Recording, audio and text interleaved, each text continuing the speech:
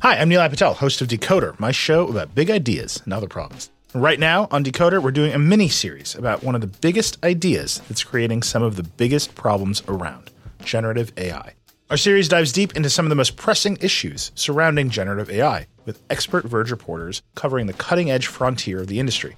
How could copyright lawsuits completely upend large language models and image generators? How big a problem is AI-generated misinformation for the 2024 election? And what kind of impact are AI chatbots having on human relationships? Decoder's AI series will help you understand what's going on, why, and where it might go from here. Tune in every Monday and Thursday for new episodes of Decoder, wherever you get your podcasts.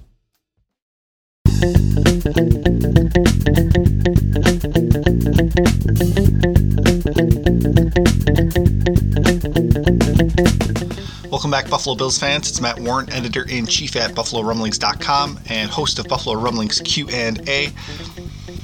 Lots of questions coming into the 2020 NFL Draft and the extended offseason that's going to be all virtual now thanks to the coronavirus pandemic around the United States. If you have questions about that or anything else as the Bills get ready for the draft and the offseason, send in your questions to me at 716-508-0405. That's our 24-hour-a-day voicemail line. You can tweet us at RumblingsQ&A. That's with the word "and" spelled out in the middle. Facebook messages or Instagram messages work. You can email us, BuffaloRumblings@SBNation.com. Lots of ways to get in touch with the show. Today we've got some NFL draft talk.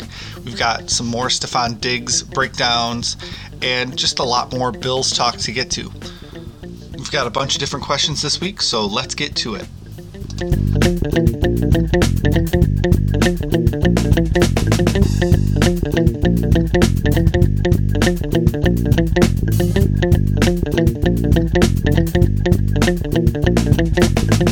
Let's start with a question I'm getting a lot this week, and it has to do with Buffalo Bills draft trades.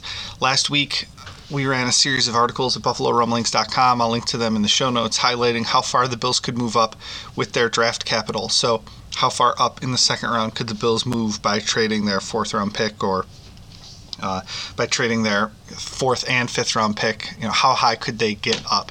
And there's a whole series of those articles, one for each round of the 2020 NFL Draft. So could the Bills get into the first round? What would it cost?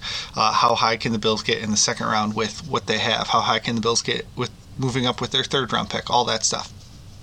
And in the comments section over there, several folks asked why I wasn't doing articles on trading down in the NFL Draft. And there's a bunch of different reasons for it. The first is that Brandon Beane has never done it. Brandon Beane has shown over and over again that when he sees a player he likes, he goes up and gets them rather than trades back. He even talked about it in his press conference with the assembled media just a few weeks ago, where he said that he's willing to overpay for a guy if he knows he's going to get the guy he really wants. So he's that confident in his scouting and in his process that he is willing to trade up and trade multiple assets to go get that player. So that's the first reason. The second reason is I don't think the Bills are in a position where they need to be adding a ton of back end of the roster players. The Bills don't have 10, 12, 15, 20 open roster spots right now. They've got a few roster spots that are open heading into this offseason. At least, you can always get a surprise here or there at cutdown day, but if you look at the Bills roster right now, there's a couple places where they need to add players, and then you look and they have solid depth at multiple positions. They don't really need that. They're not really up against the cap. That's one of the reasons why. And so if you look at their roster, I think it implies that they don't need 3 picks from the 6th and 7th round in the 2020 NFL Draft. I don't think all 3 of those players are going to make the team, so it makes sense that they use those picks to move up to get the players they actually want. So if you use both of those 6th-round picks as part of a trade in the 4th round to move up to get the player that you really want that's falling there, that could make a contribution to your team this year or next year or even the year after that, I think it's well worth that trade to go up and get it. And Brandon Beane has shown that as well. So That's the question I'm getting a lot this week, is how come you're not talking about the Bills trading down? I don't think they have the open roster spots. They don't need to replace a bunch of high-priced veterans because they have the salary cap space. And Brandon Beane has shown over and over again that he wants to trade up and not back to accumulate more picks.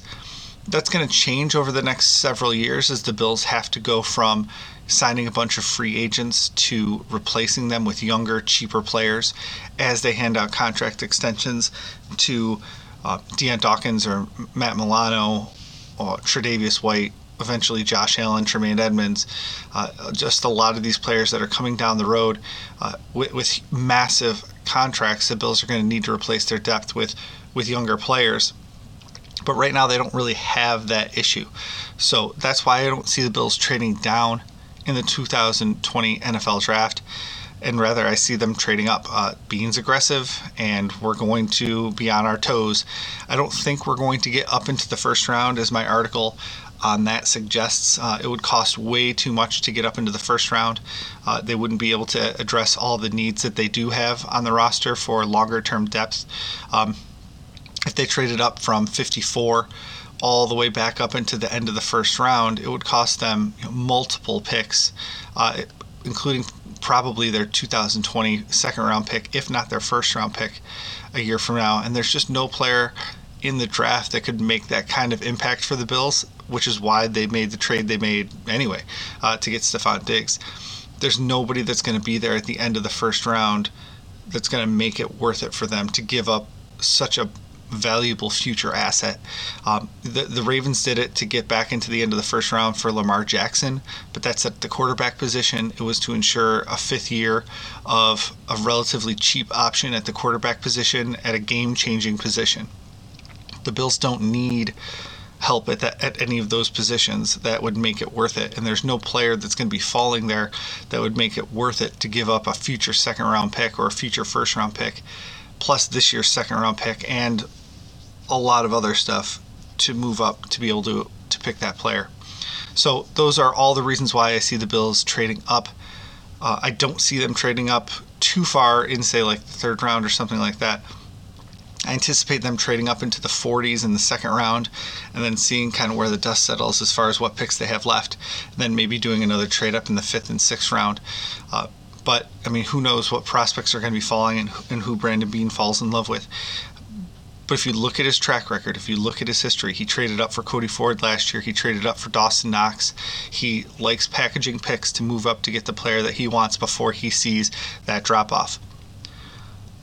I'll link to all those in the show notes, and you can go to BuffaloRumblings.com and check out all the trade scenarios that I worked out. But essentially it was just putting values to each pick and showing how high the Bills could move if they traded what they have. Let's get to your questions now, starting with our Twitter question of the day. And Ron from New Mexico gives us a great little segue here. With Beane looking to seize the moment, will Buffalo value instant impact over longer-term dividends? If so, does that make it more likely the Bills will move up in the second in order to get that kind of player? Let me answer it this way. Instant impact. The Bills, the biggest place a player could make an instant impact right now would be at the running back position. They don't have a running back two that I'm comfortable with, at least, in TJ Yeldon. So it would appear that running back is a position that someone could come in and get significant snaps. That's how you make an impact, is you take significant snaps. But I also don't think that the value in the second round is going to match the players that are there. So I don't think the Bills are going to go out and say, draft a running back in the second round just because they perceive that that could be an instant impact player. What I wrote in BuffaloRumblings.com is that I think that they're going to get somebody who can contribute in 2020, but could really make an impact in, say, 2021. So I'm looking at positions like defensive end and cornerback where they have guys with 1 year left on their deal, and somebody could come in and be groomed to replace those guys, but they could also play now and make some sort of an impact now. So at defensive end, you have Trent Murphy, who's got 1 year left on his deal or could be replaced. Cornerback, you have Josh Norman and E.J. Gaines and Levi Wallace, all with 1 year left on their deal at the cornerback two position. So you can see the Bills bringing in a guy that could come in and play, fourth cornerback snaps now, but be able to step into that role as the number two cornerback a year from now. So both of those positions are the ones I'm eyeing because I think the value is going to match the players in the second round. And also they could provide some sort of instant impact, as you were asking about now, and long-term dividends, as you were asking about. So I don't think you need to prioritize one or the other. Pass rush, they could certainly benefit from an upgraded pass rush right now. They could benefit from that long term, as well as they have to replace some middle-aged players on the defensive line. I don't think they're going to take a guy that's going to need, 3 years of seasoning before he can make an impact. Brandon Beane has made it really clear this offseason that he believes that the Bills are in their win-now window right now with Josh Allen on his rookie deal, or at least their first win-now window. You saw this with the Seahawks, where they went through that initial phase with Russell Wilson's rookie contract and a super expensive defense, and now they're going through it again with an experienced Russell Wilson being able to kind of carry the team a little bit more. But I don't think that it's going to necessarily force the Bills' hands over the next 2 years to just accumulate as many win-now assets as they can at the expense of the future. I don't see them trading away, future assets in order to get up and get an instant impact player. So I think there's going to be balance there. Brandon Beane has shown over and over again that he has a long-term vision for this team, and we're just in the win-now part of that long-term vision, and so he is going to be a little bit more aggressive, but he's been aggressive from the start, so it's not. I don't even know if it'll be a perceptible change. We're going to see him move up to get a player that he likes, whether or not that's a guy that can contribute, on day one and be a significant player for this roster. Remains to be seen. But they have positions on the roster that could be instant impact now and also impact them long term. They have snaps available at 3-tech defensive tackle, defensive end, cornerback, running back. They have positions that they could upgrade for the short term and for the long term.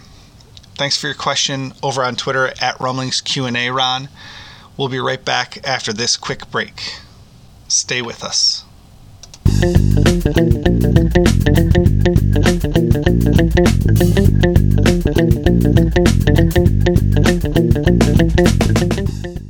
Hi, I'm Nilay Patel, host of Decoder, my show about big ideas and other problems. Right now on Decoder, we're doing a mini-series about one of the biggest ideas that's creating some of the biggest problems around, generative AI.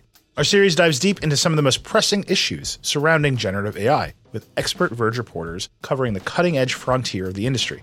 How could copyright lawsuits completely upend large language models and image generators? How big a problem is AI-generated misinformation for the 2024 election? And what kind of impact are AI chatbots having on human relationships? Decoder's AI series will help you understand what's going on, why, and where it might go from here. Tune in every Monday and Thursday for new episodes of Decoder, wherever you get your podcasts.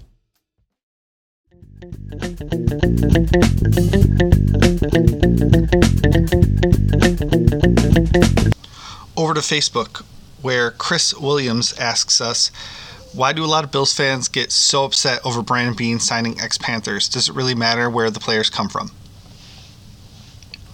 It doesn't really matter where the players come from, especially this offseason with everything going to be virtual, or at least it seems like everything is going to be virtual until training camps open, if they open at all. I think it's really important to get guys that know you, understand your system, and you know what to expect from them. And so especially this offseason, I don't think it's weird at all that the Bills would be bringing in a bunch of ex-Panthers with Ron Rivera leaving Carolina. They don't even have the ties to the Panthers anymore to re-sign there. So it makes sense that they'd be bringing in former Panthers. Now, if they were overpaying these guys and making ridiculous decisions, that would be one thing. But they're not. I mean, they gave Darrell Williams, what was it, $2 or $3 million to come up and be a depth option at right tackle. So I don't see that as a problem. They know what they're going to get from Mario Addison. His defensive coordinator last year on the Carolina Panthers was Eric Fisher, who's now the Bills' defensive line coach. So if anybody knows what that guy can bring to the table, it's him.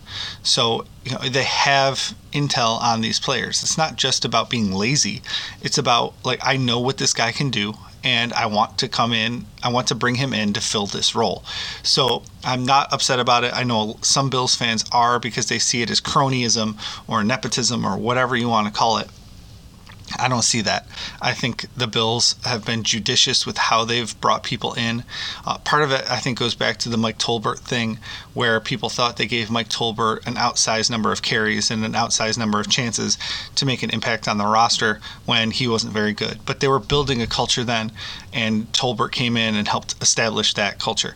And he wasn't the only player that they brought in to help do that, but I mean, it's another thing with Star Lotulelei that people think they overpaid for him, and they probably did.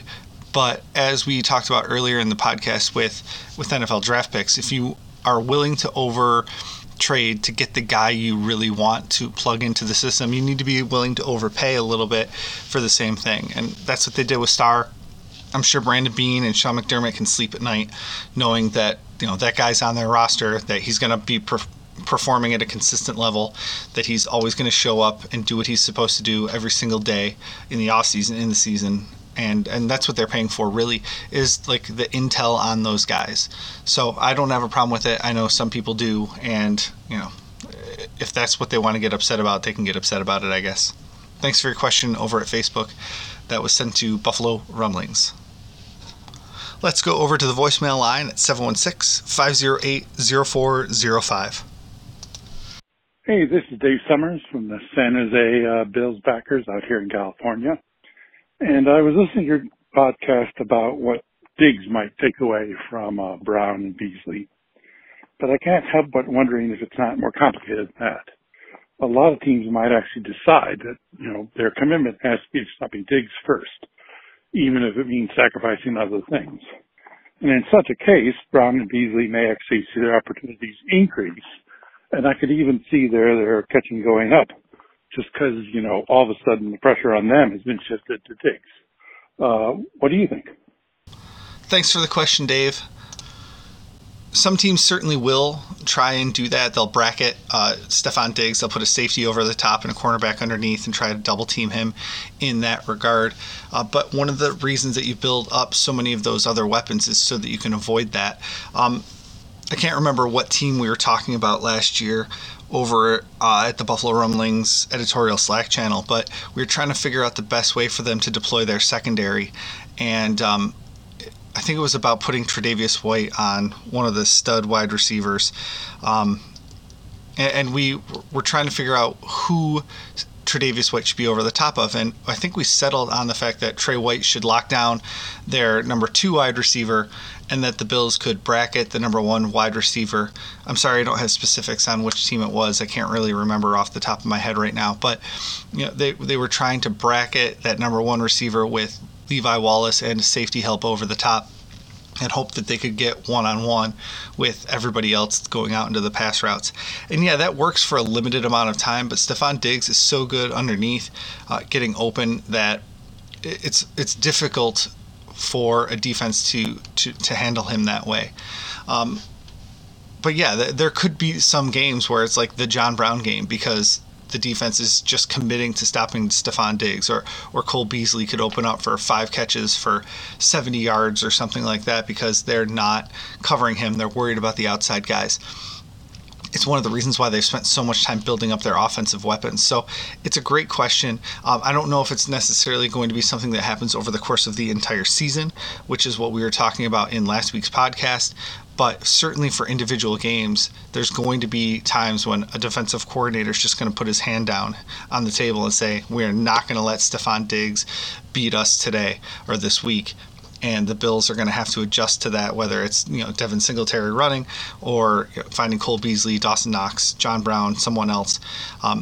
Hopefully, if everything goes well, the Bills will be able to distribute the ball just like they have been. But there's only so many touches to go around, and if Stefon Diggs is there, he's going to suck some of the air out of that room. He's going to demand the ball, whether it's literally demand it or just his presence demands it. There's going to be a downtick in production from the other guys. It's not like they're going to just add another 1,000 yards passing to their offense or another 70 catches to their offense. They just don't have that in their game plan. So it's going to have to come from somewhere beyond just Frank Gore leaving. So thanks for your question over at our voicemail line, 716-508-0405. that question dovetails really well with a question that Darren asked us on Twitter. Do you think that the Bills will become more of a passing team this year? And please explain. Well, the Bills went away from their 2 tight end sets as Brian Daboll moved up into the coach's booth last year.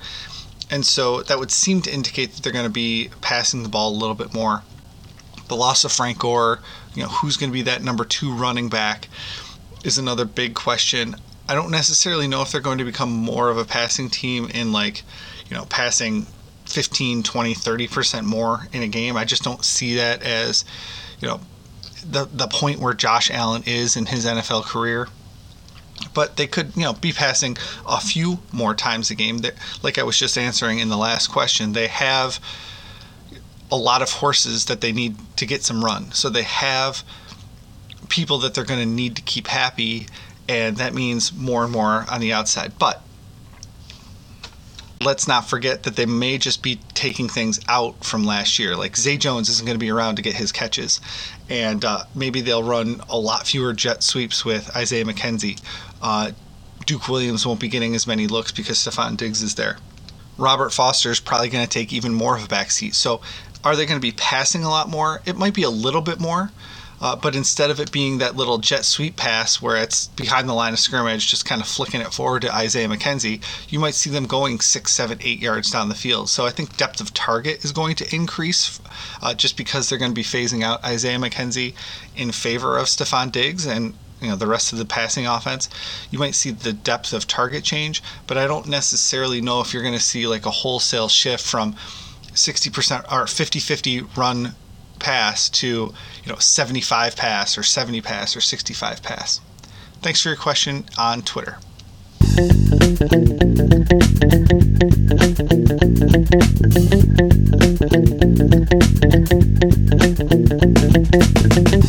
That's going to do it for this week's episode. We've got one more episode before the draft, and we'll try to jam in as many NFL draft questions as we can next week, so get those in to us right now. 716-508-0405 is the voicemail line. You can tweet us at Rumblings Q&A on Twitter. Email buffalorumblings@sbnation.com. Facebook message, Instagram messages, lots of ways to get in touch with the show to ask your NFL draft questions for next week's episode. We'll have you covered with wall-to-wall coverage of the 2020 NFL draft from our homes, from their homes, and of course even the first round where the Bills don't have a pick.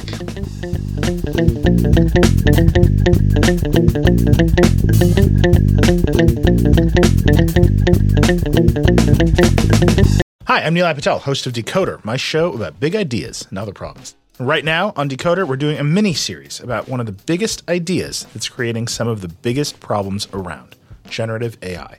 Our series dives deep into some of the most pressing issues surrounding generative AI, with expert Verge reporters covering the cutting-edge frontier of the industry.